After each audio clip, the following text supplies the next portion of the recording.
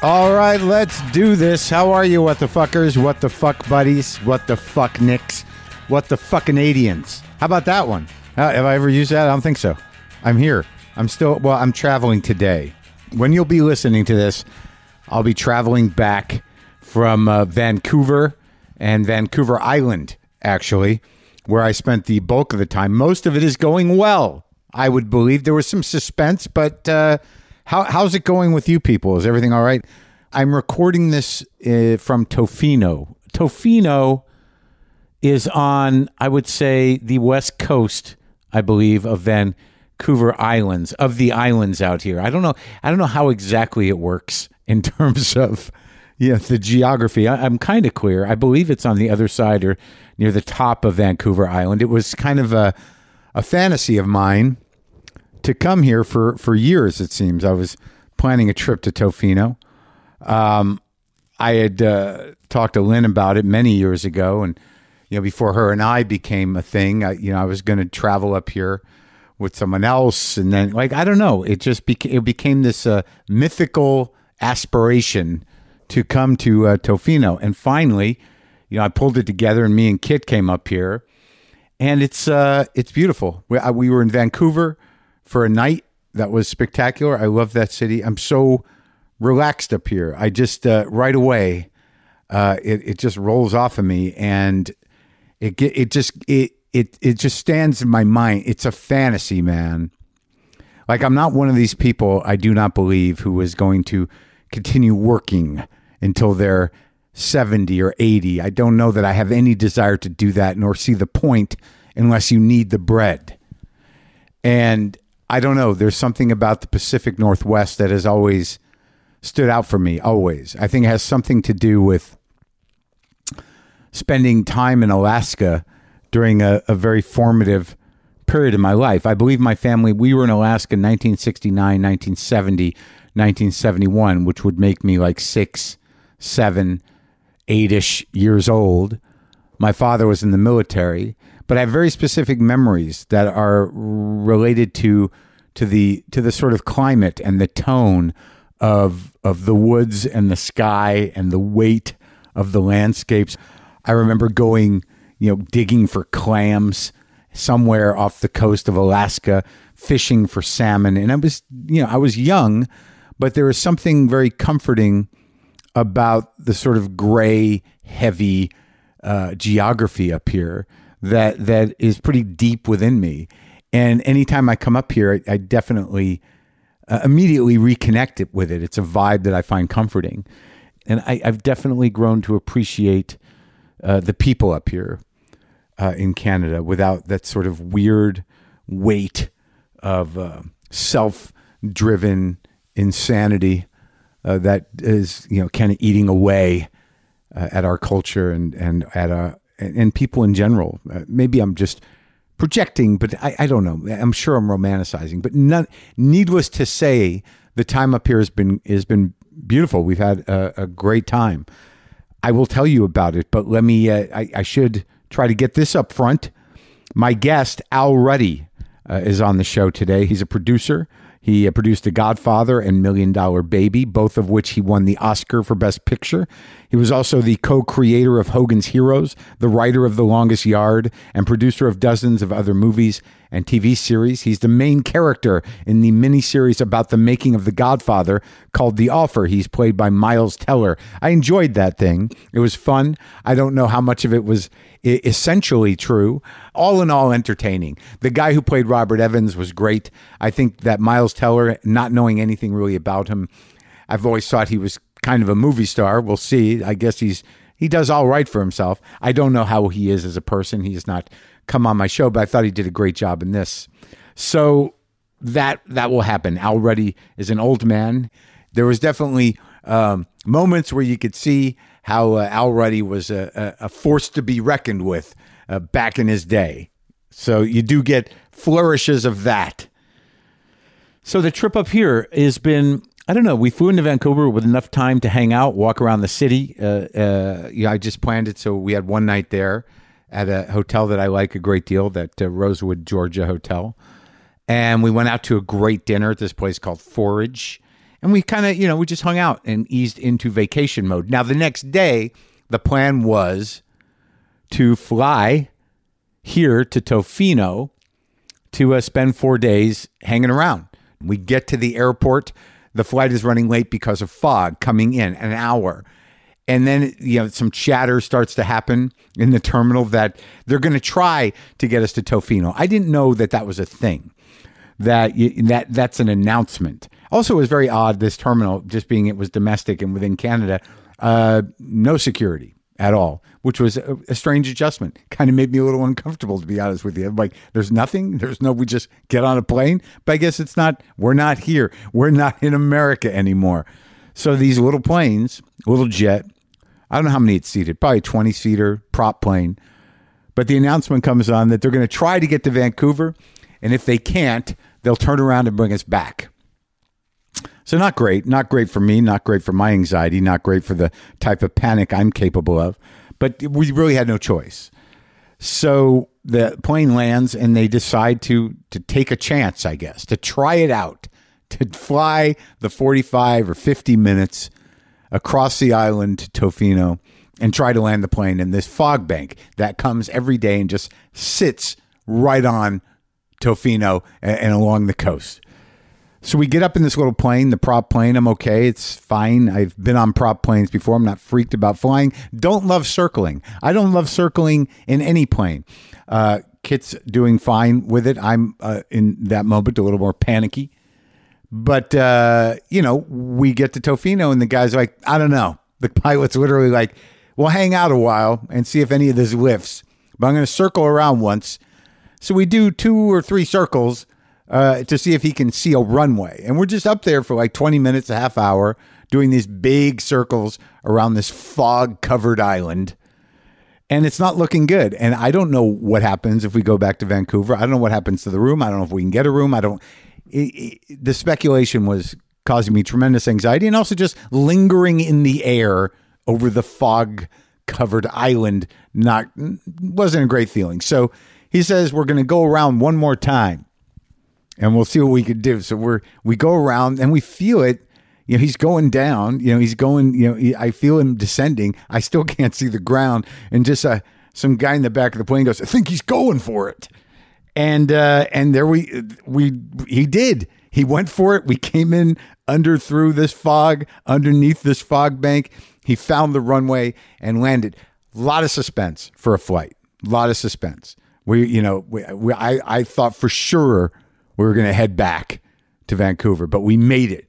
Applause all around. Got a car to the hotel, to this place we're staying. It's beautiful. This Wickenish Inn. I guess it's Wickenish Inn right on the beach here.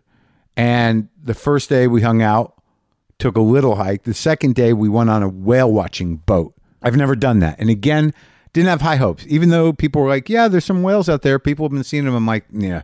You're going to be on a boat, getting nauseous for 2 to 3 hours and not see shit. That's the way my brain works. I don't know what your brain does, but there was a little hope there that maybe we would see a whale or something. And more suspense, actually. Just more suspense. It's been a suspense-filled journey. So we get on this whale boat.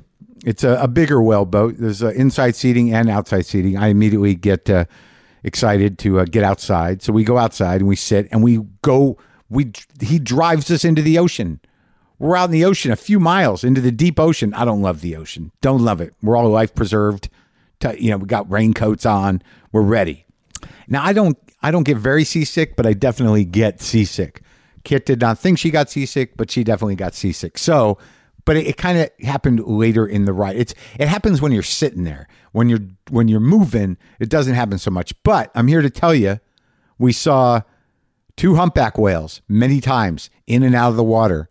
They didn't come on the boat or nothing, but we saw them. They were definitely, we went out there and the guy found the whales. And the whales we were kind of following them around for a while. And we kind of saw them go in and out of the water a little bit. Fins. I saw a tail. 2 big humpback whales. Beautiful, amazing, awe-inspiring. Everything you kind of want out of seeing a whale in its natural habitat. Then we start cruising around. And he's like, he said he's going to go look for some gray whale somewhere. And then we see a bunch of sea lions on some little island. So we got, check that out. Check that box. Sea lions, humpback whales, check. And then we get to this inlet area and we see gray whales. There were 2 gray whales. They eat a different thing. So when they're in a different water, 2 gray whales. We saw them too in and out of the water. Saw another tail. But it's like, they're not going to do a dance for you unless you're, I don't know what kind of luck you have to have, but saw the gray whales. And then we cruised to another part, saw a bunch of sea otters. Yeah. So we spent all that time in the boat,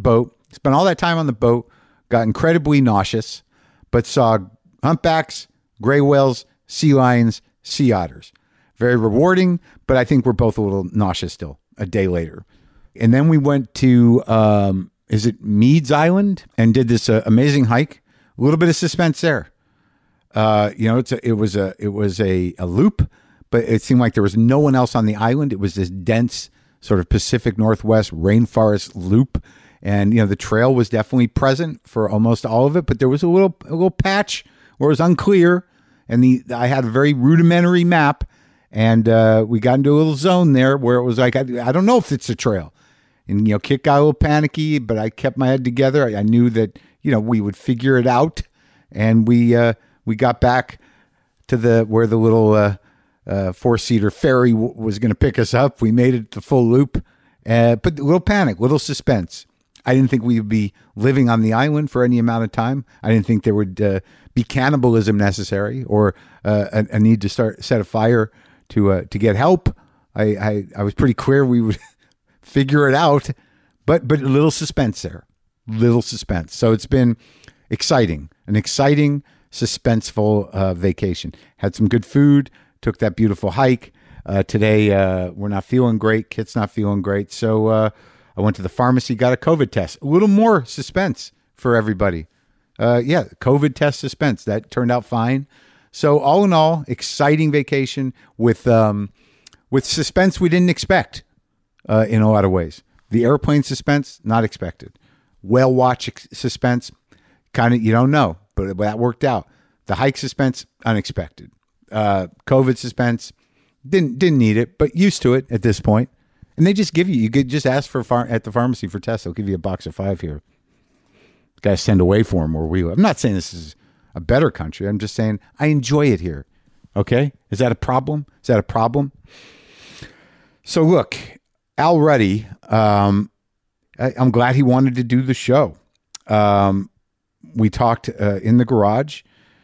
The Offer, the show based on him and the production of The Godfather, is streaming now on Paramount Plus.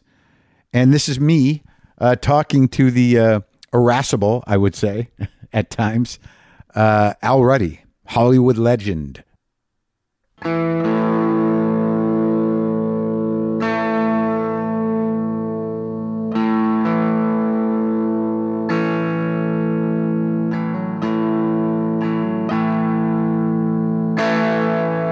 Listen, I'm a little loopy from being dehydrated. So if I get fucked up, just let me know. What would be the indicator of you being fucked up? You'll see me. Believe me, you'll have no doubt when I'm fucked up. You just start to drift, pass out.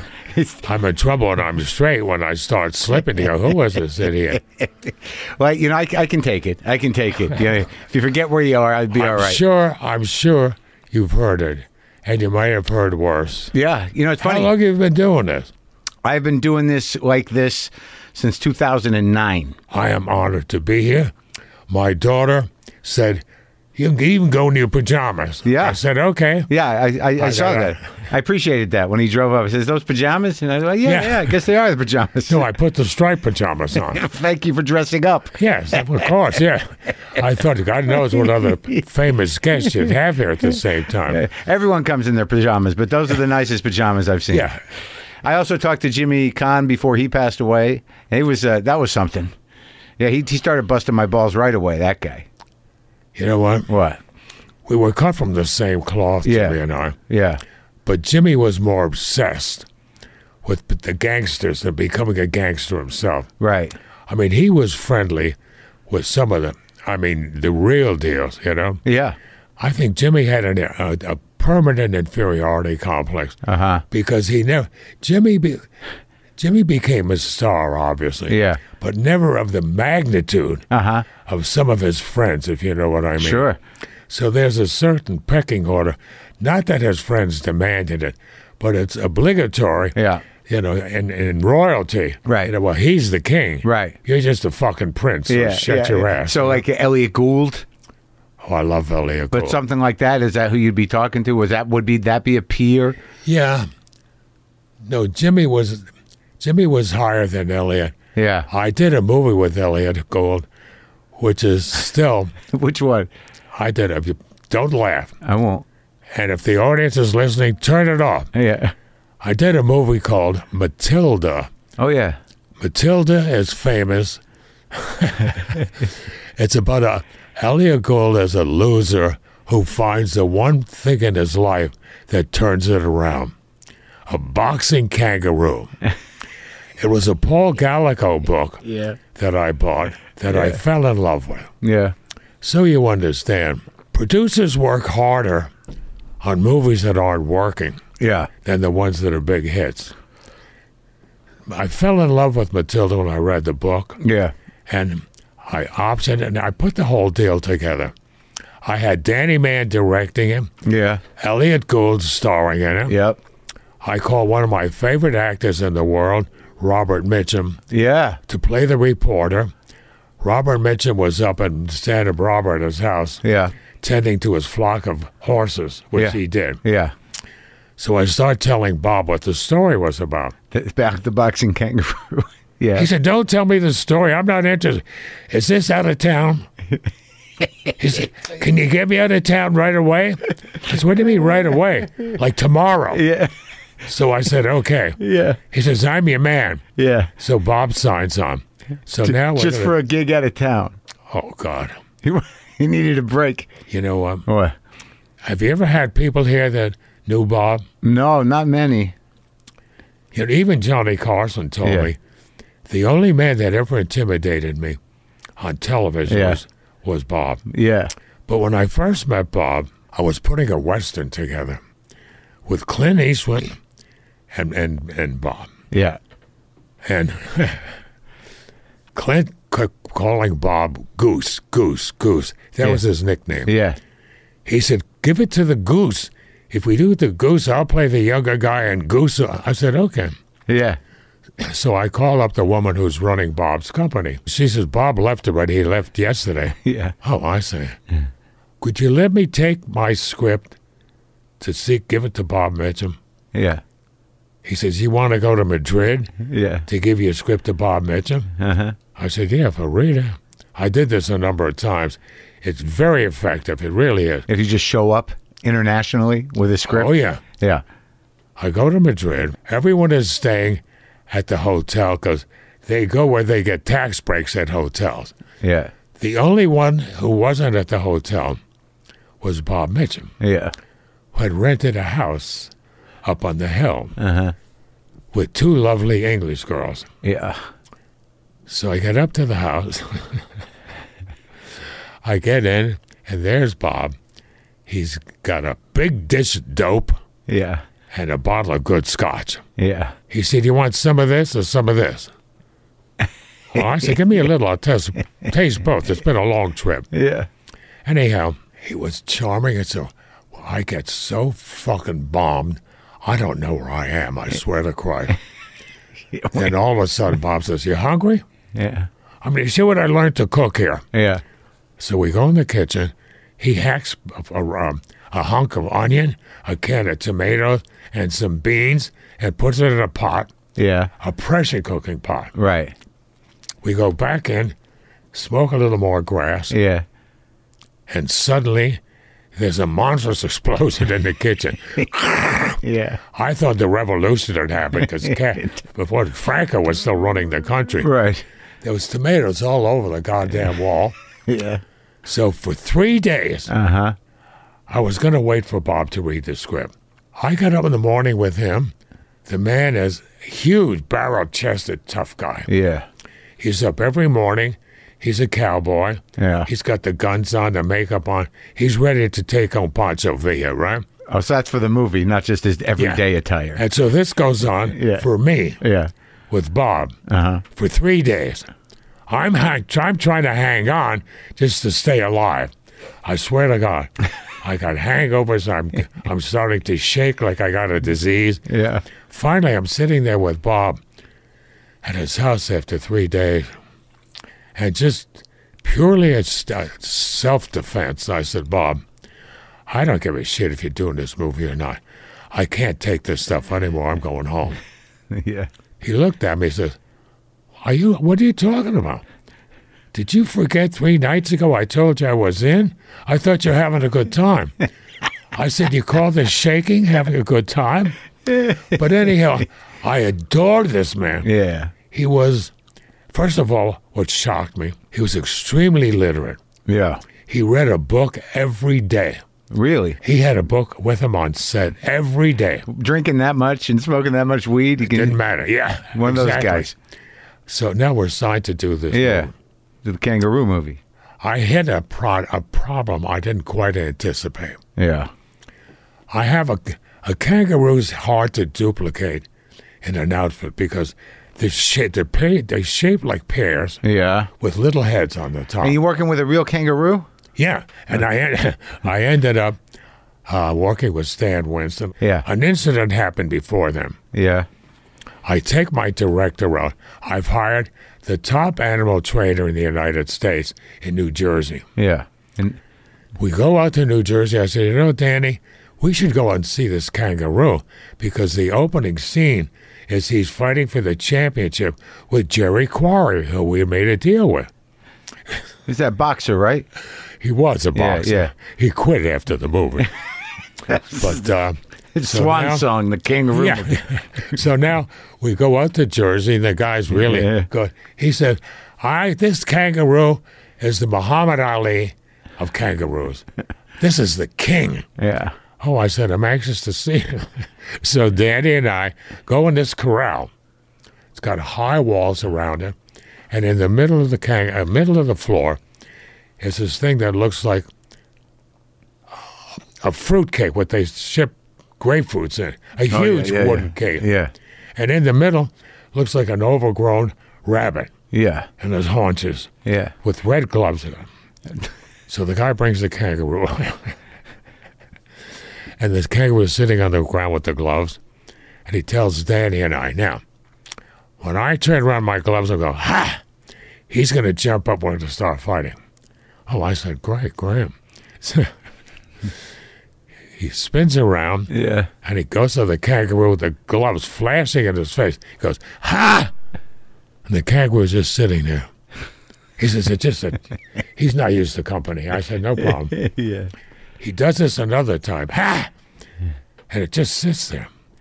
Finally, the guy, totally exasperated, turns and tries to explain to me what is going on with the kangaroo. Well, while he's talking, he doesn't notice the kangaroo standing up, and this son of a bitch hits him 100 miles an hour. He went by Danny and I like, I thought there was a plane flying. I said, what the fuck was that? Yeah. Wow. Yeah. The guy was knocked out. The kangaroo. Listen, I love animals. Yeah. But when this animal stood up, it was 6'3" with gloves on and in no mood to do a show for anybody. Yeah. Danny and I ran out of there so fast. Yeah. I think Danny forgot his script. Yeah. I said, holy shit. This kangaroo's going to kill Jerry Quarry. Yeah. I mean, he's not trained. When he gets up and he hits, it's devastating. Yeah. So I call Stan Winston up, my friend. He explains to me the physiology of kangaroos and why no one's ever developed a kangaroo outfit. I said, look, I need an outfit. I don't give a fuck what it looks like. No one knows kangaroos. Anyhow, they just know pictures. Yeah. Well, he did the best he could. With the outfit, yeah. We got a kid to get in his kangaroo suit. It was heartbreaking. First of all, yeah, The kangaroo had a tail Yeah. that was just dragging on the street. It wasn't hooked up to anything. It was going through the dirt and the mud. The kangaroo, the kid couldn't see good inside, and it was a fiasco. It was a total fiasco. Yeah. Did the soup make the movie? The show must go on. Yeah, yeah. So I said, so you understand, the backstory may be too boring for most people, but it was done as an English tax deal. They had a tax plan in England known as the Eady plan. And this was being done by Guinness Ale and Stout and was being distributed by American International, Sam Arkoff's company. Uh-huh. So now we're shooting this goddamn movie. We're piecing it together. We're slugging it out. I mean, 1 foot at a time. Cutting, straightening out the tail, doing this, doing that. Yeah. We finally get it finished. And it's time to show it to Sam Arkoff, which took a lot of courage on my part.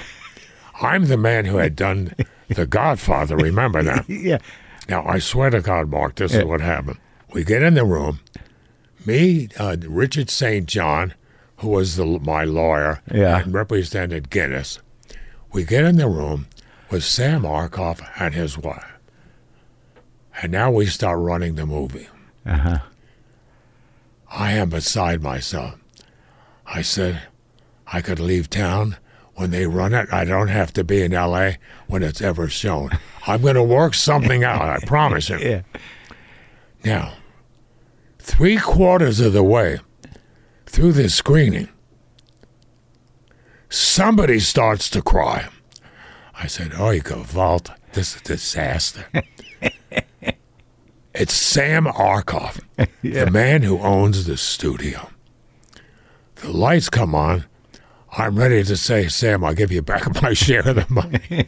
He says to me, we should start on a sequel right away. I did a double take. Yeah. I looked at Dick St. John. Let's get out of this fucking place right now. Yeah. Now, we get out of the place. The end of the story, which shows you it's never the end till it's the end. You know what Guinness Ale and Stout said when they saw the movie? What?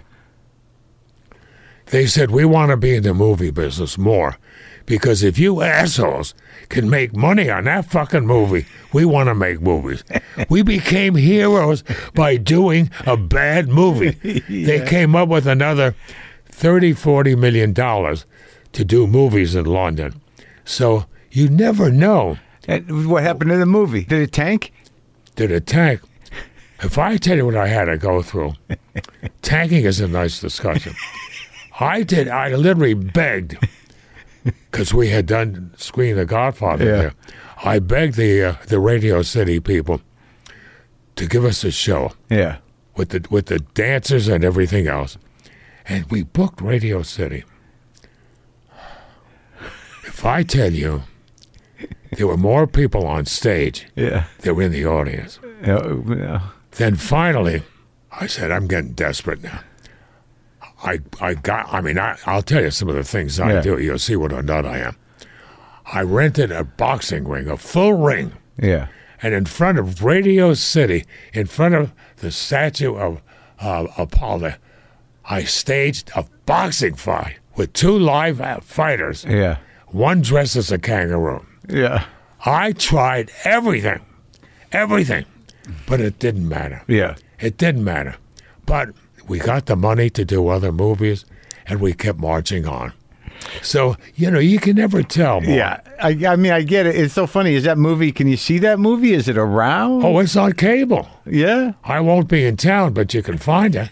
It's gone. It's there. Matilda, huh? Matilda. Now, one of the greatest scenes in the book and in the screenplay is before the World Championship fight. Uh-huh.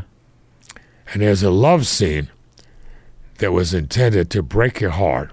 Yeah. Between Elliot and the kangaroo. Yeah. Where he tells the kangaroo how much he meant to him and how he changed his life. Yeah. And Elliot says, Matilda, I was no one till I met you, and blah, blah, blah, and I love you more. Now, that Elliot's school was, his take was beautiful. Uh-huh. Unfortunately, we had to go with reverse angle. And with the kangaroo suit? The kangaroo, one eye is moving and one isn't moving. Oh, my God. Hydraulically. Yeah. One ear is drooping, the other ear isn't drooping. The movie was, you'll see it. Yeah. But Elliot was beautiful. Yeah. He carried on like it was Bobby De Niro, but one of the greatest fighters of all time. Yeah. And at the end, it all ended well. To this day, I am under such obligation to Elliot Gould for his persistence and his talent than almost any actor I've ever worked with. I mean, he made you believe it. But anyhow, if it's on television, remember, I tried to change my name, but they insisted on putting my name on it. It's called Matilda. Okay. With Elliot Gould. So in this show, The Offer, which I watched, I mean, did you create that with Michael Tolkien? Was it the two of you, or did he come to you? How did that work? Michael Tolkien and I became very close friends. Smart guy. And a marvelous guy. Absolutely marvelous guy. Great writer. Great writer. So they hire him. I met him. Yeah. I liked him right away. And now he started coming up my house with a tape recorder. And he spent 70 hours writing my life. Everything that I could think of. Even the true stuff. Yeah. When he got through, I didn't realize his father was a big man who was rough on him as a kid. Oh, yeah. So he's zipping his bag up, and he told me something that I never forgot. I'll remember it for the rest of my life. He said, you know something, Hal? I wish I would have met you 30 years ago. I said, what do you mean? He said, if I would have met you 30 years ago, my life would have changed. I would have done other things I was afraid to do. But now that I hear your life, I realized I shouldn't have been afraid. Yeah. You were never afraid. You were jumping off the cliff. Yeah. I said, Michael, you're a genius writer. He understood. He was a man of great passion, compassion, and I think he'd been pushed around a lot as a kid. Yeah. Well, it's interesting. The show, like, it really moves, and I'm a pretty critical guy, and the look is great, and the weaving of truth and fiction, and the weaving of the actual dialogue from the Godfather movie into the scenes within your life, I thought was very clever. How he built tension, I thought was very clever. But you do, after some point, you realize, like, now, wait a minute. Well, look, even my wife said, you don't have a chance of getting nominated for an Emmy because it's not upstairs, downstairs. There's no pompous or prosody. It's not what Evans would call a prestige. It's not a prestige picture. It was not prestige. It was... It's entertainment. Right. The plot is a hot, simply steaming with Tex, a gay divorcee who was after her ex. Yeah. It could be Oedipus Rex when a chap kills his father and causes a lot of bother, no death like they get. Anyhow. I don't think that's true, though. I think it could get nominated for something.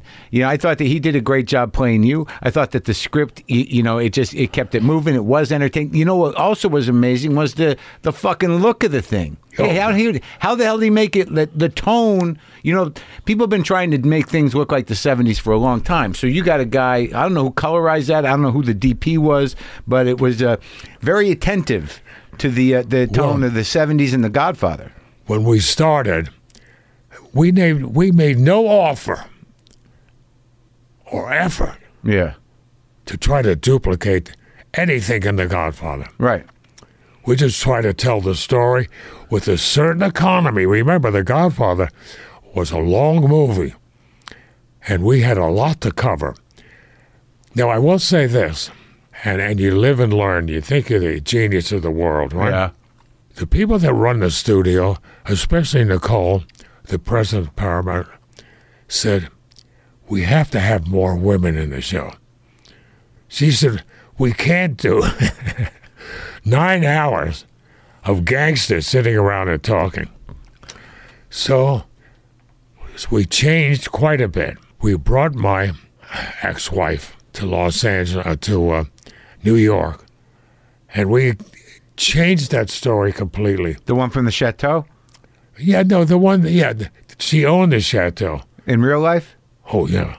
My ex-wife owned the chateau, and when I married her, she was a marvelous woman. Yeah. She had over $25 million in cash when that was a lot of money. Yeah, it's still kind of a lot of money. Yeah, but she told me, yeah. She says, I want you to treat my money like it's yours. I did a double take. Yeah. I said, me? Don't worry about it. No, she was marvelous. Yeah. She was and so we created that character in New York. With her. Consent. With her. Yeah. As me trying to explain to her how there's no limitation, and there was no limitation on my life doing that movie. I did every goddamn thing, including facing death. And I mean, I'll tell you, for real.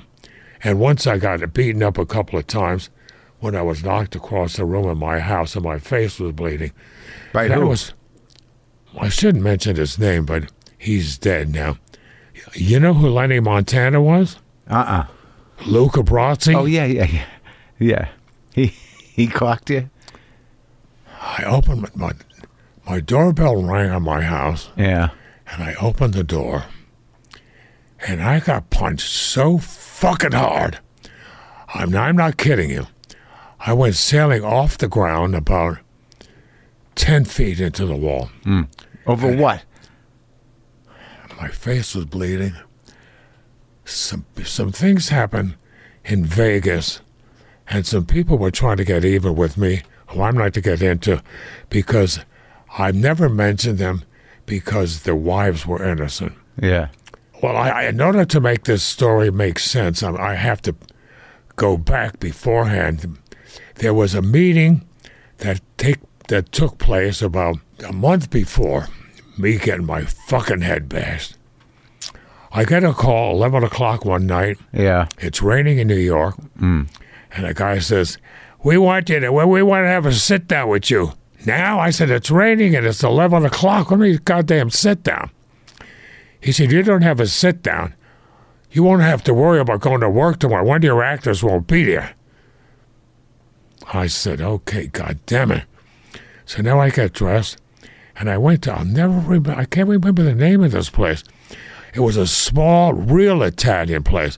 I think it was like 43rd or 44th. Yeah. It was between 8th and 9th Avenue. All I know is I got there, and on the window was just a big yellow, remember those old blinds where you could see the light in back? Yeah, yeah. The whole window was a blind. Yeah. So I knocked on the blind. Guy sees it, takes me in the back. The restaurant's empty. When they opened the door, I knew exactly who I was meeting. There was a very, very powerful man named Russ Bufalino. Russ Bufalino was not just saying he's a gangster was a joke. Yeah. He was a member of the commission. When they were parceling out to all the different families, you were getting the gambling. He was the guy that said, you can have Manhattan. That's this guy. Yeah. And he says, one of your actors took $30,000 from a girl who's with us. And we want the money back, and we're going to break his fucking leg. I said, I don't care if you chop him up and put him in a garbage disposal. I'll get you 30 back, but just leave him alone till the movie's over. He said, okay, Come on. I got your word. I said, yeah. Now, I wore a copper-haired elephant hair bracelet all the time. It was given to me as a gift. Good luck. Yeah. Yeah. So Russ says to me, is that thing good for arthritis? I don't know. I don't have arthritis. I said, why do you ask? Oh, I have arthritis. I said, well, wait a second. I take this fucking thing off. Yeah. It probably costs $15. Yeah. I grabbed his hand, and I was to put my bracelet on his hand. He said, I can't take your bracelet. I lock it on. I swear to God, he got up. He went around the room to the 3 or 4 guys. Yeah. And Ruddy just gave me his own fucking bracelet. Now, I'm telling you the story because when Lenny punched me out, I looked at Lenny and I said, Lenny, when I count to 5, I'm picking that phone up. And you know who I know. If I do, you're goddamn toast. And I'm starting right now. Now, he had a guy accompanying him named Tommy Riccardi, who was famous for being the pipe killer. He cracked people's heads. Yeah. He said, Jesus Christ, I'm getting the hell out of here. What the fuck he's going to do now? He's getting me in trouble, too. I said, listen to him. 2, I was playing it to the fucking hill. 3, 4, and he's looked at me. He still wasn't sure if he should fucking kill me. He walked out of my door. He slammed it so hard, I thought it was come off the hinges. So that's who Russ Buffalino was, right? Yeah. He became a close friend of mine, to the point that one day when I thought I was in the clear, Russ calls me up, and he says, you can go home now. I said, what do you mean? Oh, he says, they flew a couple of guys in. They're waiting at your house to clip you. But I heard about it, I called them off. I said, fuck, I ain't going home. I'm going to go check it. He said, I told you, you can go home. And it would have been an insult to him if I didn't go. Sure. And I went home, and it was over. But you were dealing on a certain level. I became friendly with these people. Well, was it all because, did it not unlike in The Offer, was the story about they were perceiving it as initially as an insult, and you had to build a relationship with the New York Mafia in order to get them on board? No. But how I got involved with them, if you pardon the expression, the mob. Yeah. Don't ever call the mob a mafia guy. We changed that, which I'll explain. Yeah. Bob Evans was threatened by the Italian-American League. They were trying to make a deal with Paramount, and Paramount wouldn't come across. So Bob calls me. He says, Al, do me a favor. These son of a bitches are really scaring me. Please get rid of these guys. So that started my whole movement. You know, on a movie, there's 2 or 3 different arenas that people are working in. Yeah. There's the political arena, the studio arena, and the set. I moved 60% of my activity to the political arena and to dealing with the boys.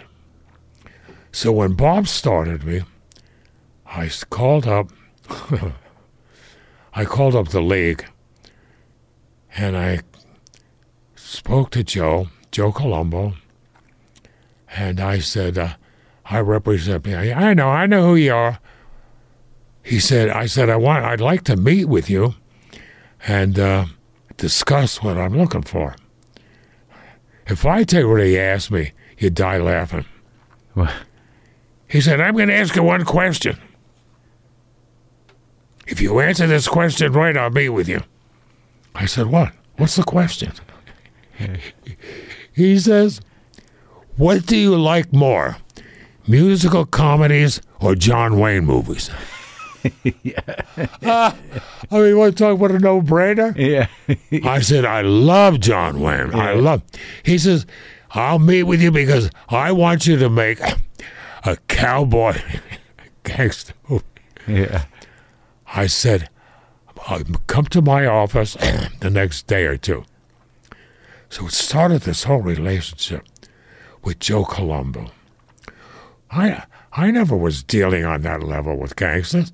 I mean, I was a tough kid in New York, I was, but not on that level. Right. You know, I had my own fist fights with people. Sure. So I figured, Jesus Christ, who do I know was on the level of Joe Colombo. Ah, Mario Puzo. He knows everybody. Yeah. So I called Mario up. I go out and see him. I said, Mario, I have to go meet Joe Colombo. Yeah. Would you come with me? He said, Al, I'm going to give you a word of advice. You are way, way, way out of your league. Do you understand? You will never get out of this relationship with Joe Colombo. Don't do it. So my answer to you is, I not only won't go with you, don't even tell Joe Colombo you ever met me. Do you understand? Yeah. He says, Al, don't do it. But unbeknownst, I had to do it. I had to do it. No one else was going to do it. You go to the cops, and we didn't do anything. You know, they do all the normal bullshit. Yeah. So I had to go. So the next thing I know is I invite Joe to my office, and I'm going to give him the script to read. Yeah. 155-page screenplay. Yeah. Which nobody, this is true, nobody had seen it. Coppola's and Puzo script. Absolutely. The real script. Yeah. So he comes in with his two guys in my office. He sits at the desk opposite me, Caesar's on the window, and the other guy's on the couch. Yeah. Resting. Mario, so I throw this big script on the table, 155 pages. Joe looks at it, he puts on his Ben Franklin glasses. He looks at it for about a minute and a half. He says, what does this mean, fade in? Oh, it just means the screen is black and the fade comes through. Yeah. You see the faces. Oh, yeah, okay, good. So then he looks at it for another 2 minutes. He says, I can't read with these goddamn glasses. He takes the glasses off. He says, Susie, you read it. He throws it across the room to Caesar on the window. He says, why me? He throws it over me to the other guy in the window. Yeah. Now they start arguing. Joe gets pissed off. He grabs the script and he slams it on my desk. I've reached an impasse. I got to play my cards. I said, Joe, look, why don't we cut to the chase? What do you mean? I said, why don't you tell me, because no one had asked him, tell me what you need to get out of my life and to make a deal. He looked at me, he said, you want me to tell you what I need? If you give it to me, we'll make a deal. I said, what is it? I want you to take the word mafia out of your screenplay. I said, now, first of all, no one of those three had ever read the book. Yeah. Mafia guys never called themselves mafia guys. They're family guys. Yeah. You were Bonanno, you were Colombo. Yeah. You're not a mafia guy. Yeah. He said, the term mafia degrades my people. Right. They say a Jewish mafia. There's no Jewish mafia. Yeah. There's Jewish family people. Yeah. And I looked at him, I said, I understand what you just said. He said, you do? I said, of course. I understand that. I'd probably take exception if every Jewish gangster was called a mafia guy, a Jew. Yeah. He says, you would remove it? He didn't know it was only used one time in the whole movie. Yeah. And that's when Tom goes to the West Coast. Yeah. And the producer, that scumbag producer, does a diatribe. No guinea, goomba, wop, greaseball, blah, blah. I said, I'm dropping the word mafia the one time. Yeah. He says, we got a deal. You're going to take the word out, and I'm going to okay his good. He said, just one thing I want you to remember. I said, what's that? He leaned across the table and he said, remember, I'm no Mickey Cohen. It shakes my hand. He said, you understand me? I said, I understand you. The deal was made on the most preposterous level, but I understand, in a strange way, I almost understood it. Yeah. And I was happy to try to facilitate. I really was. And I said, I'm going to do it. Well, right away, the other guys are saying, who is this idiot who you talking to? Where's Bob? Where's the studio head? Yeah. And I lied. I said, I've been empowered by Paramount to represent him in this negotiation. And Joe looked at me and says, we got a deal, kid. So you had to balance all that between the corporate and the studio and the mob. The mob, exactly. But what happened when the news of that came out? The mob woos in on Gulf and Western. Yeah. And there's a nice shot of me with Joe Colombo and the new head of the league, Joe's son, on the front page of the New York Times. Well, if I tell you, I couldn't get out of that room. I got out of the room, and there's a call from Charlie Bluterland's secretary, who we became very friendly. She said, Al, don't answer the phone, right? Charlie's trying to fire you right now. Don't answer the phone. He'll try you all night. You just come and show up tomorrow. I said, holy shit.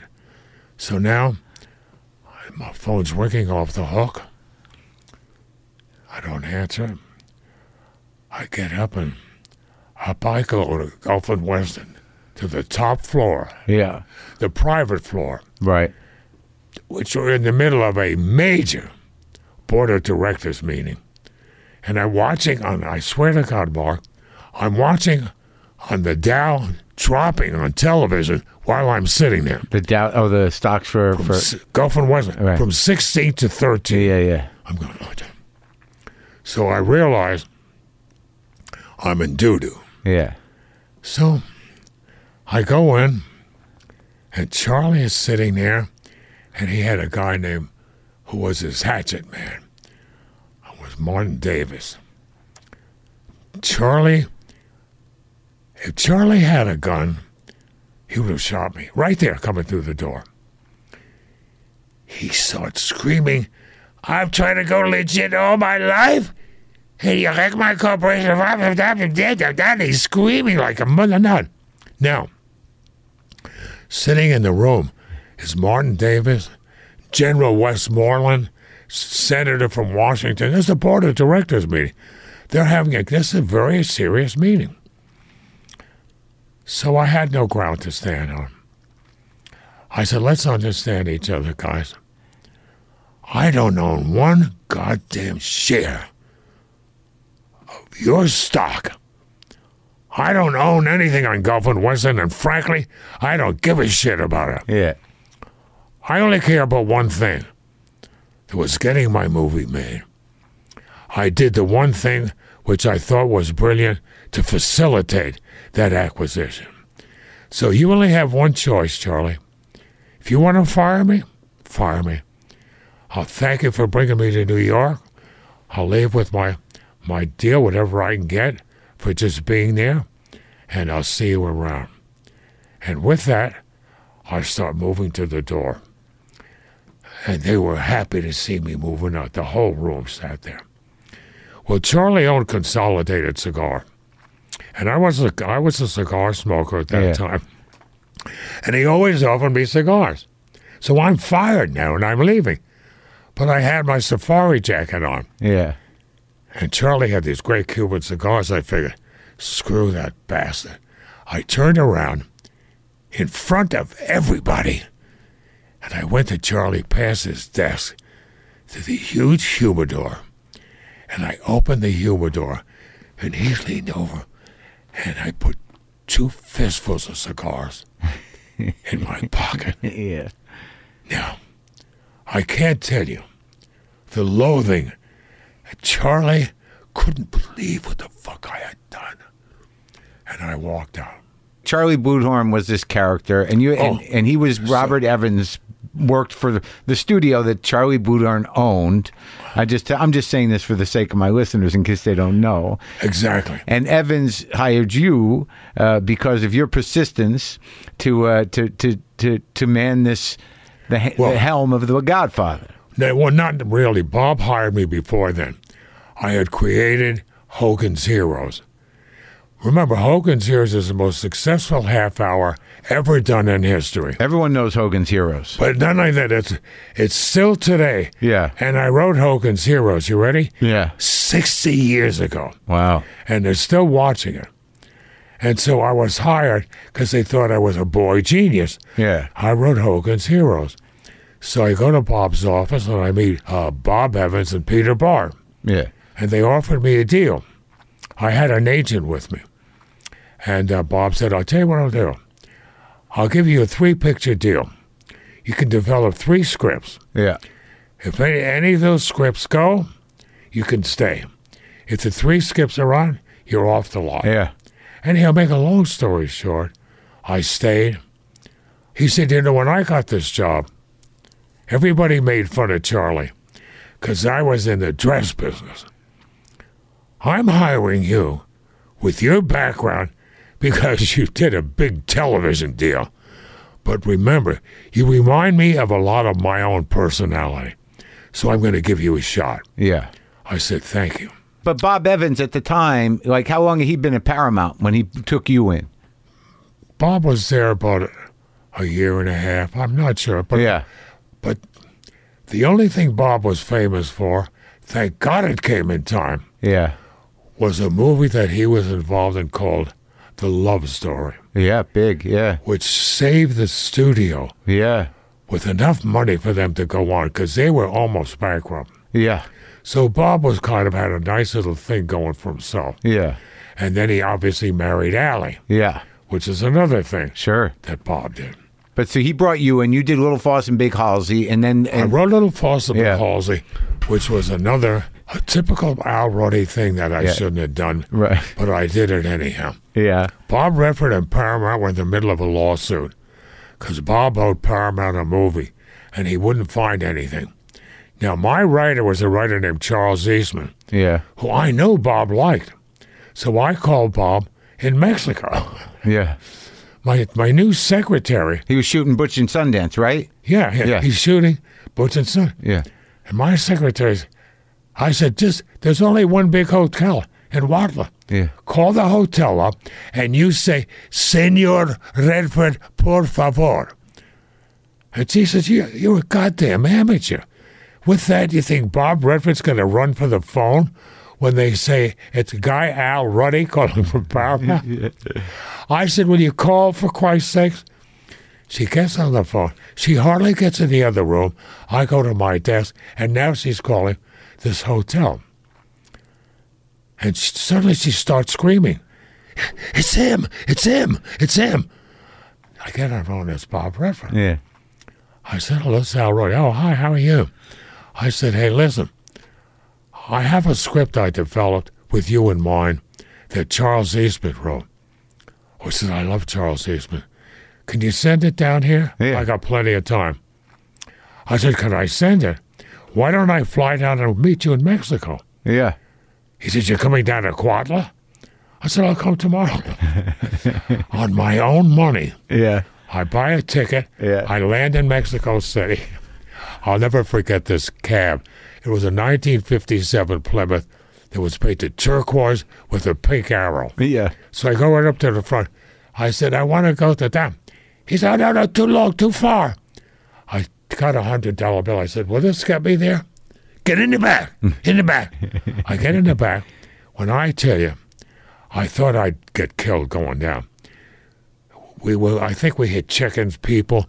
This son of a bitch was doing 100 miles an hour round cut. Yeah. I got there just as Redford, George Roy Hale, and Paul were coming off location. Redford was great to me. Shook my hand.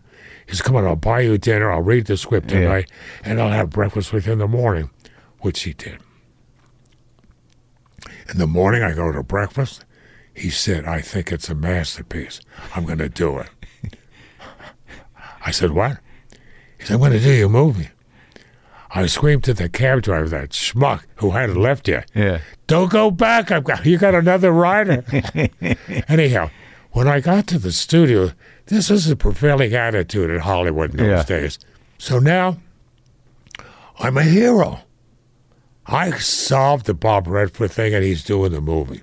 But one of the Gulf and Western guys comes into my office.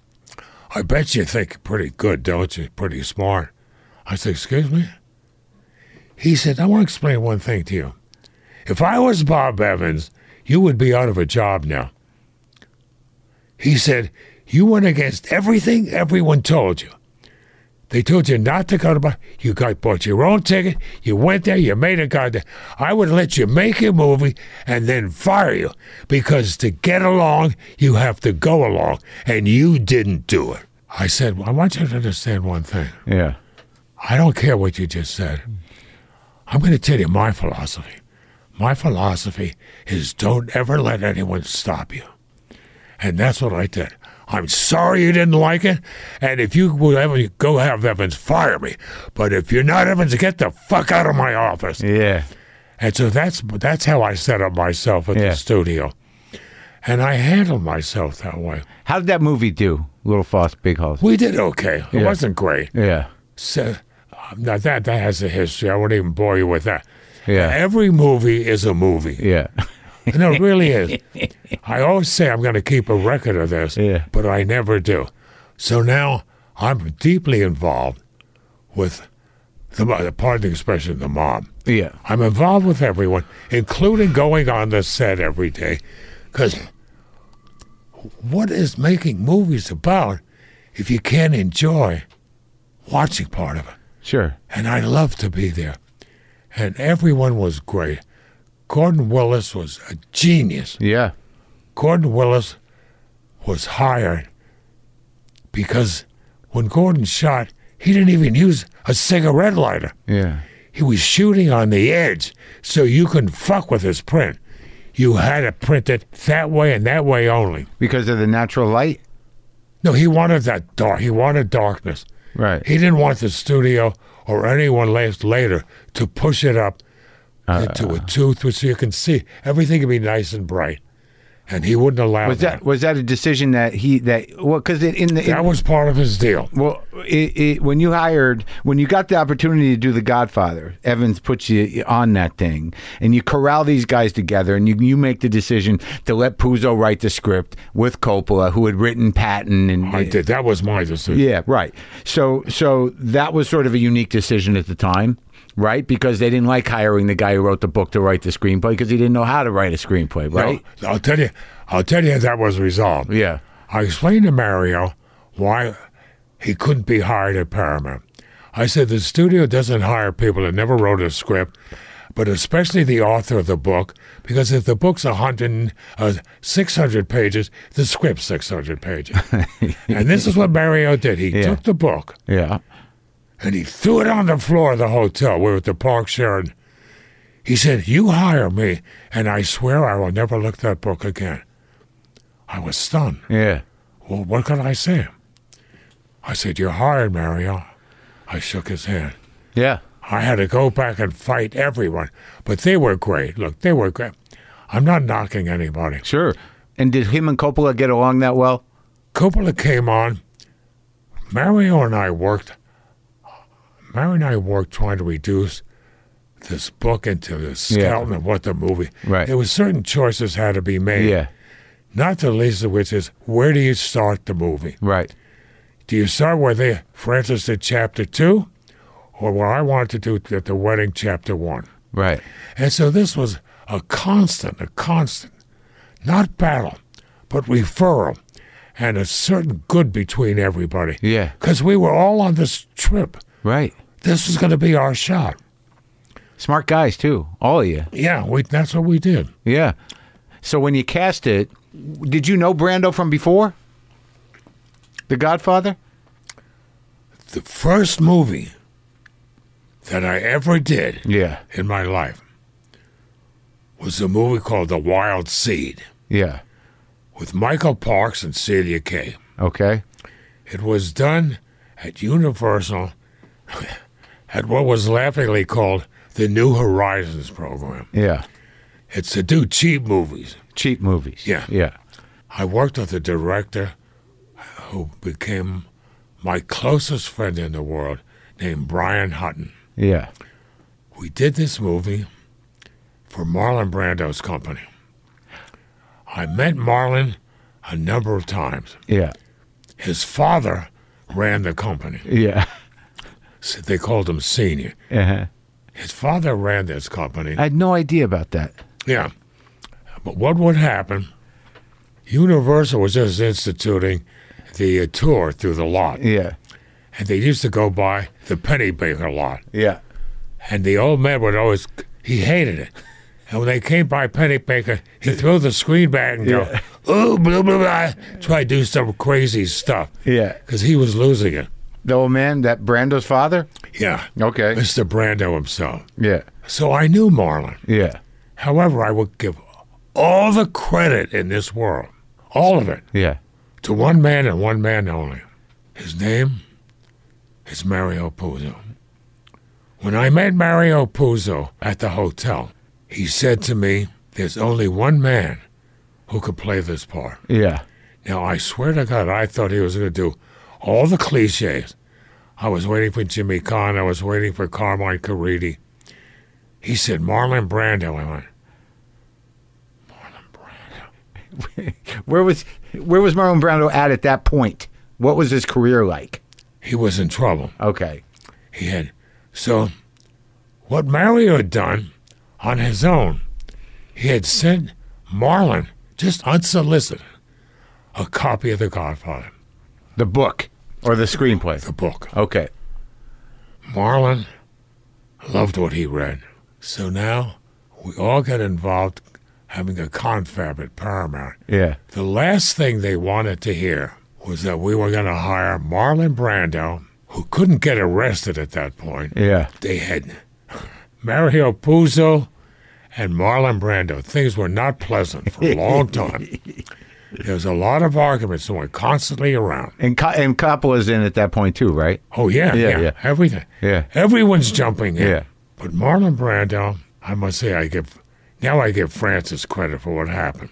We went to Marlon's house with Francis's little camera, and he did the famous tape of Marlon playing the Don. Uh-huh. Now, he didn't do any talking. He had put cotton in his mouth, pulled his jaw. He streaked his hair with a little shoe polish. Yeah.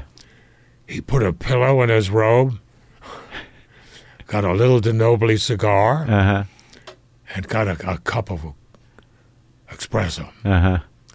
And he did this 2-minute thing. Yeah. This went to New York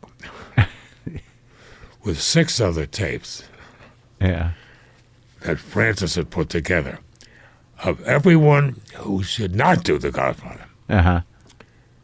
And the room is crowded, and everyone's looking at it. And Charlie says, who's this old giddy? When they said Marlon Brando, they all ran. They couldn't believe it. They ran to the screen. And that's how Brando finally got on the movie. Huh. That's how Brando got on the movie. Yeah. That famous film that Francis did, that Mario incited, was responsible for probably the greatest casting coup of all time. Yeah. Because, look, when you work with genius, you realize what a gift you're getting. It's like you're buying a Cadillac and you're getting a Rolls Royce. Yeah. There's the little touches that there's scenes I'll never forget when he's telling the Undertaker, he should have come to him first, but he's the Godfather, he'll take care of it. Yeah. So the Undertaker's happy. So now he turns to Jimmy, and he's got a little rose on his lapel. Yeah. And he says, now take care of this guy. Then he starts sniffing the rose. We're not killers, no matter what this Undertaker thinks. Yeah.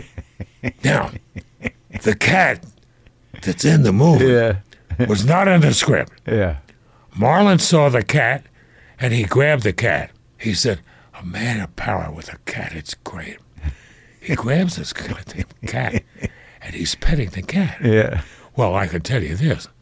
His test almost didn't work because the cat is purring so loud. Oh, right. You can't hear Marlon say anything. The cat goes, Bob calls me and says, this thing got subtitles? What the hell did you guys do? Anyhow, that cat was Marlon.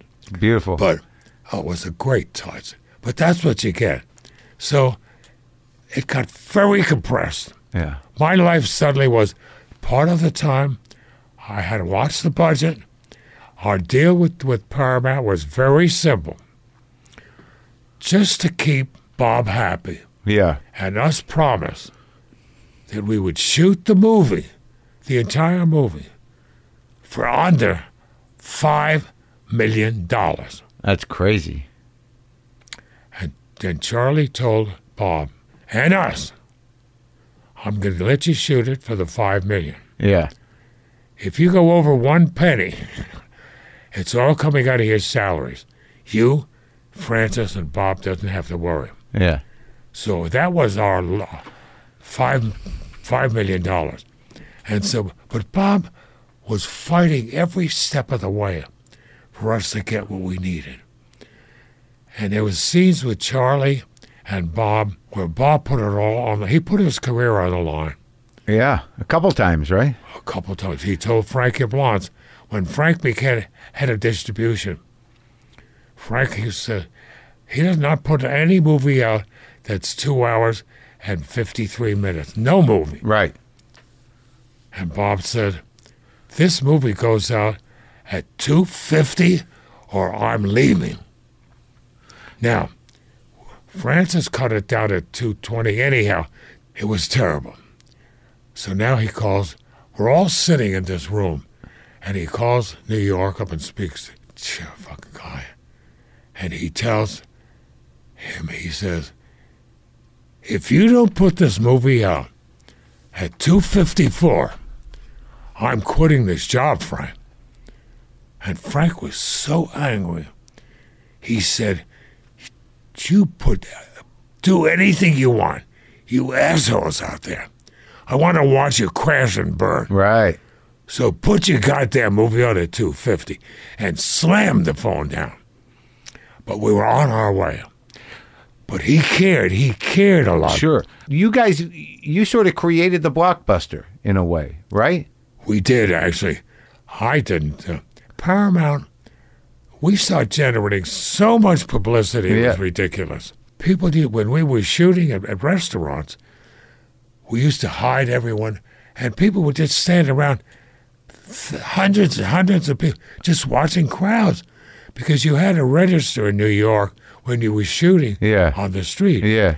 Well, it finally got so bad that the mayor gave us the right not to list where we're shooting. Yeah. But they found out anyhow. Who was the mayor, Lindsay?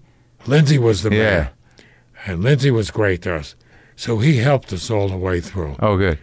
And we didn't have to post, but it was getting outrageous. With the people on the streets? Outrageous. Yeah. So they created this idea at that time. They used to run movies in bigger cities than bigger markets, sometimes for months, I guess. And then with The Godfather, they put it all over the country at once. What they did, no one had ever block booked a movie the way Paramount did. For the first time ever, and it made me very nervous in New York, they agreed to open The Godfather in New York. You ready for this? Yeah. At 25 theaters. Yeah. I said, Frank, we'll be out of business in a week. You can't run this business.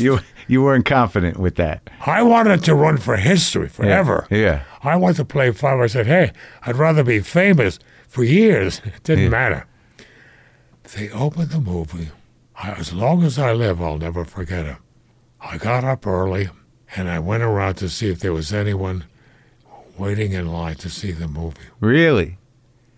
It was slight drizzle, and there were people, thousands of people waiting. Yeah. In line, in front of the movie theater, down the block, as far as I could see it. All waiting in line for The Godfather. Amazing. I was stunned. Yeah. Everyone was stunned. Yeah. It was a success. You only dream of that. Sure. And that kind of thing never happens. It was amazing. All the way through. It was amazing. All the way through to the Oscars. People were paying people to stay in line for them. They did. Yeah. The lines would be... But anyhow, so it had a life of its own. Was that mob screening? Was that a real thing? Did that happen? Did you screen it for the mob so they could sign off on it? I promised, when I made my deal with Joe, I promised I would give them a charity screening. Yeah. Because every Italian has a church or a hospital. Sure. So I gave them the right to, I'm going to screen for them. Well, after I had my blow up, I was going to be fired. I went back there. Yeah. And they weren't going to make any more screenings for the mob. That was all disavowed. Any deal I had made with the boys was over. Uh-huh. But I was back on the movie when Charlie said, don't ever talk to... And the interesting thing is, because I didn't try to dump the Godfather, the boys. Yeah. I got a call from Joe. He said, I want you to know one thing, Mr. Ruddy. Yeah. I said, what's that? He said, we all realize you were a stand-up guy. That's important to them. He said, when we were kicked out, you didn't try to bum us out. And so I'm with you no matter what happens. Anytime you need me, all you have to do is call me. Yeah. Because you were there for us. And he always was. Yeah. He became a close friend of mine. I used to go to his house for dinner. Yeah. Would be he and his wife. And they were just great, great, great to me. And as I say, he never asked me for a penny. He only wanted the word mafia taken out, which I gave him. And you showed and the mob signed off on the movie, right? They liked it. They like it. I'll put it this way.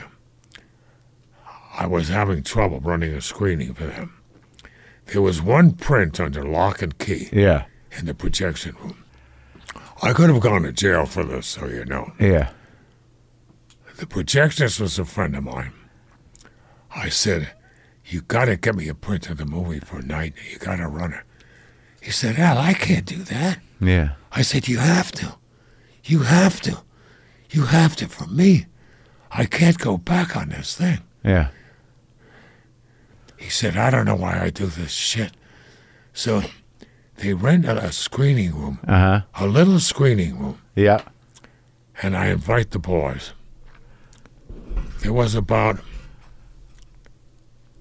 have been at least 100 limousines parked on this old side street. And this guy comes, he takes print, and he runs the movie for the guys. Yeah. And then he takes it. When the movie's over, the guy calls me from the projection. He says, I'm leaving, but I want you to know one thing. In all the years I've done this job, I've never seen any guy do what you can do. And nobody ever gave me $1,000 tip. They loved the movie. Yeah. They loved the movie. And I owned the boys after that. Yeah. They loved them. And there was always that closeness based on trust. True. I trusted Joe, and Joe trusted me.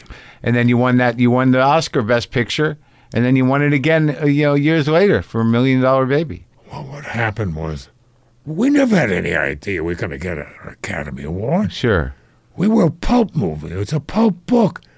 That's why, Warren had it, Jack had it, everyone turned it down. Fred Zinnemann said, this is a gangster movie. What's everyone talking about? Well, when the movie opened, we opened in February, March. Yep. You don't open Academy right time in the spring. Yeah. You open it, as you know, in the fall. Right. But the movie wouldn't go away. It started dropping off, but it still hung in there. So we said, we know it's crazy. You want to try to get an Academy Award in November? Charlie says, no, you don't spend any money. Remember, you spend your money. I said, well, let's go. So we started another campaign. Yeah. At the end of the hunt, at the end of the fucking hunt, that night, again, which we will all remember. Yeah. We sitting here. Francis didn't get it. Mario got nominated. No big deal.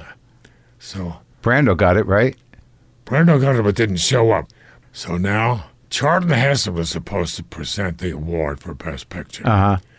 But his car was screwed up on the freeway.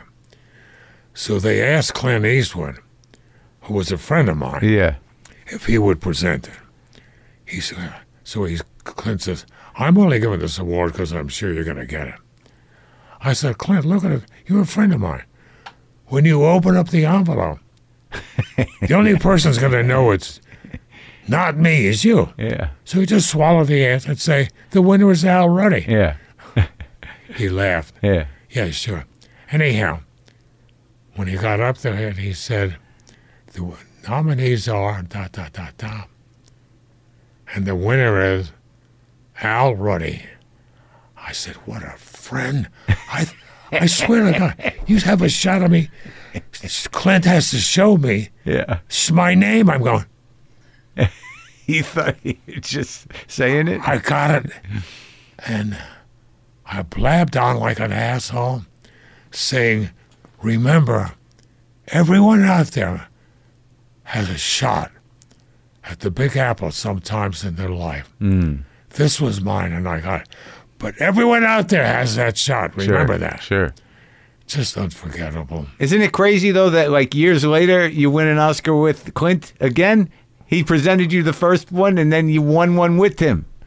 I gave him one. I said, now we're even, Clint. Yeah. That's hilarious. Now, let me ask you a question before we finish up. Do you ever look, because like I love The Longest Yard, you know, and you've done many movies, but you made a decision, you know, when offered to do Godfather 2, to not do it and pursue The Longest Yard, which was also a history-making movie. Do you ever regret that decision? Never. That's good. Look at it this way. Yeah. Look, there's 100 more stories. Sure. But the truth, in fact, is that, and I respect this, this is the business. Yeah. The Godfather will always be primarily Francis Coppola when people talk about it. I respect it, and I love Francis, whatever the differences Francis and I had. The Longest Yard will always be Al Ruddy's movie. Yeah. And when I went to Charlie Bluedorn, I went to everybody. Even the head of the studio today said, come on, you didn't walk away from the sequel to this movie. You walked away from a $10 or $15 million deal to do the movie you wanted to do? I said, you don't understand. It was my movie. Right. What had happened when they talked about doing a sequel? Yeah. I had a meeting with an actor who was getting hot named Burt Reynolds. Yeah. He was shooting The Man Who Loved Cat Dancing up in Salt Lake. I went up and I met Burt. And I was looking in life at my character, Paul Cruz. And he said to me, I have to do your movie. I have to do it. I want you to direct it, write it. You do everything. It's my movie. I said, you got it. You're perfect. You're the way I envisioned, Paul. So I shake his hand. I make my commitment right there to Burt Reynolds to play the part. Yeah. When I came back, I told my lawyer, who was very unhappy. Yeah. He said, I can get you a lot of money to just give them back the rights. I said, Bruce, they want me to do it. I don't want to do it. And I explained it to everyone. I explained it to Mary. I explained it to Bob. Yeah. I explained it to everybody. And when I showed up on the set, it was like living a dream. I'm on the set watching this movie of The Longest Yard being made and watched it all the way through. And it became a huge success. Yeah. We snuck it in Texas because Bob Aldrich, who was a marvelous director, only snuck movies in Texas. Yeah. So the first time we snuck it, we took to his first place. Yeah. We went to Houston. Yeah. When I say the audience went ballistic, when Burt, they're throwing popcorn in the air. Do it, motherfucker, do it, man. Frank calls me up. They had a distribution. He says, Jesus, I hear it was fantastic. I said, well, you can't tell. We had Burt Reynolds there and Bob. I said, but next week is Houston. We go to Houston, and when I say it's better, yeah, people are tearing the screen down. Anyhow, I cannot tell you how enjoyable this has been. First of all, I respect you so much. Thank you. So you know, I just want to give you one thing. Yeah. You come from New Jersey. Okay. When I'm a graduate architect, yeah, and then I worked at Rand Corporation before I got into business. Yeah. When I worked after college, I got my first job for a building company in Cranford, New Jersey. Yeah. I left every morning, New York. I got on the train at Grand Central. I went to Union, New Jersey. It was one of the experiences of my life. I learned how to use a front-end loader, and I used to laugh. You know this, but most people don't. Uh-huh. In New Jersey, there's a breed of professions known as labor peacemaker. They make peace. Uh-huh. And you know what happens if you don't make peace? Yeah. There's a lump under the act. Yeah. So every Friday, I had about 10 envelopes, and I got in each car. Yeah. He's the sheetrock guy. There you go. Everyone kept labor peace. Yeah. But, I mean, it was a great experience. I love New Jersey. Sure. I only left because I had the worst snowstorm in history. And my boss offered me the profit in 2 houses. Oh, yeah. I said, Steve Duty. I said, I'm not leaving for money, Steve. I just want to grow up to be you one day, walking in muddy boots. Sure. Anyhow, yeah, it's been a real pleasure. I'm glad you did. You. I am such a fan of yours. Thank you. If you need any other information on a lot of the happenings when my life was threatened and stuff, I'm yours. Thanks, man. So thank you for having me on this limited basis. Yeah. I cannot tell you how enjoyable it's been. Good. And now that you can carry me out of the door. We're going to do it. We're going to carry you out. There's a few of us will do it. Thank you, Al. Thank you.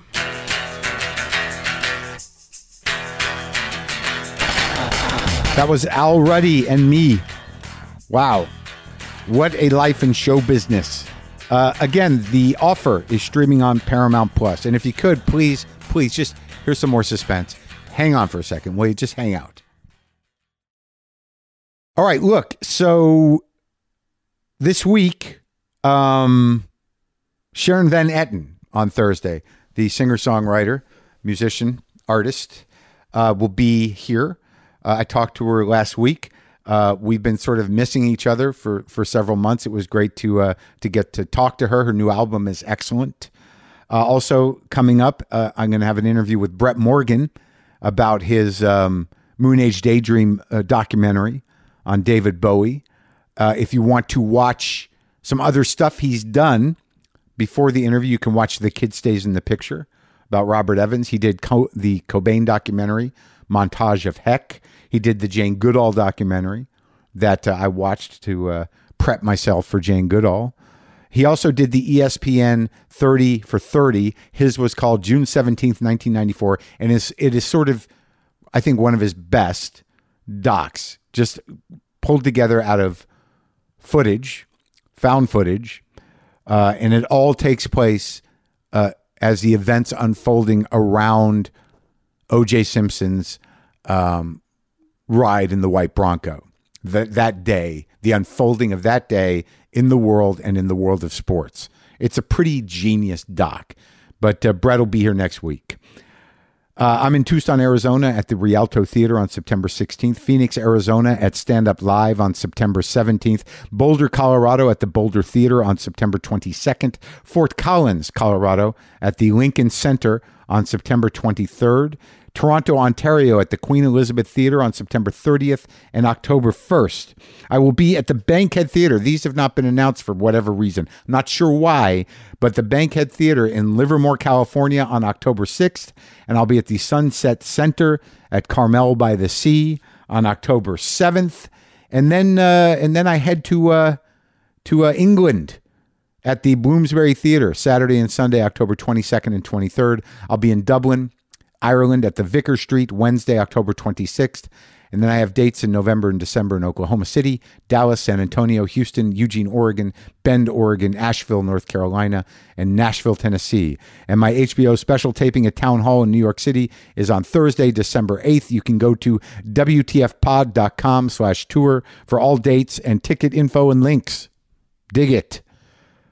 Both Brendan and I are not in immediate vicinity of our computers, and I had to find a guitar outro on my phone. I used to, when I'd think of a lick, just record them on my phone, and this one is an oldie. This is from December 2016. It sounds like it's on my acoustic guitar. This is an old riff, just familiar. It's just it's what I do and what I've always done.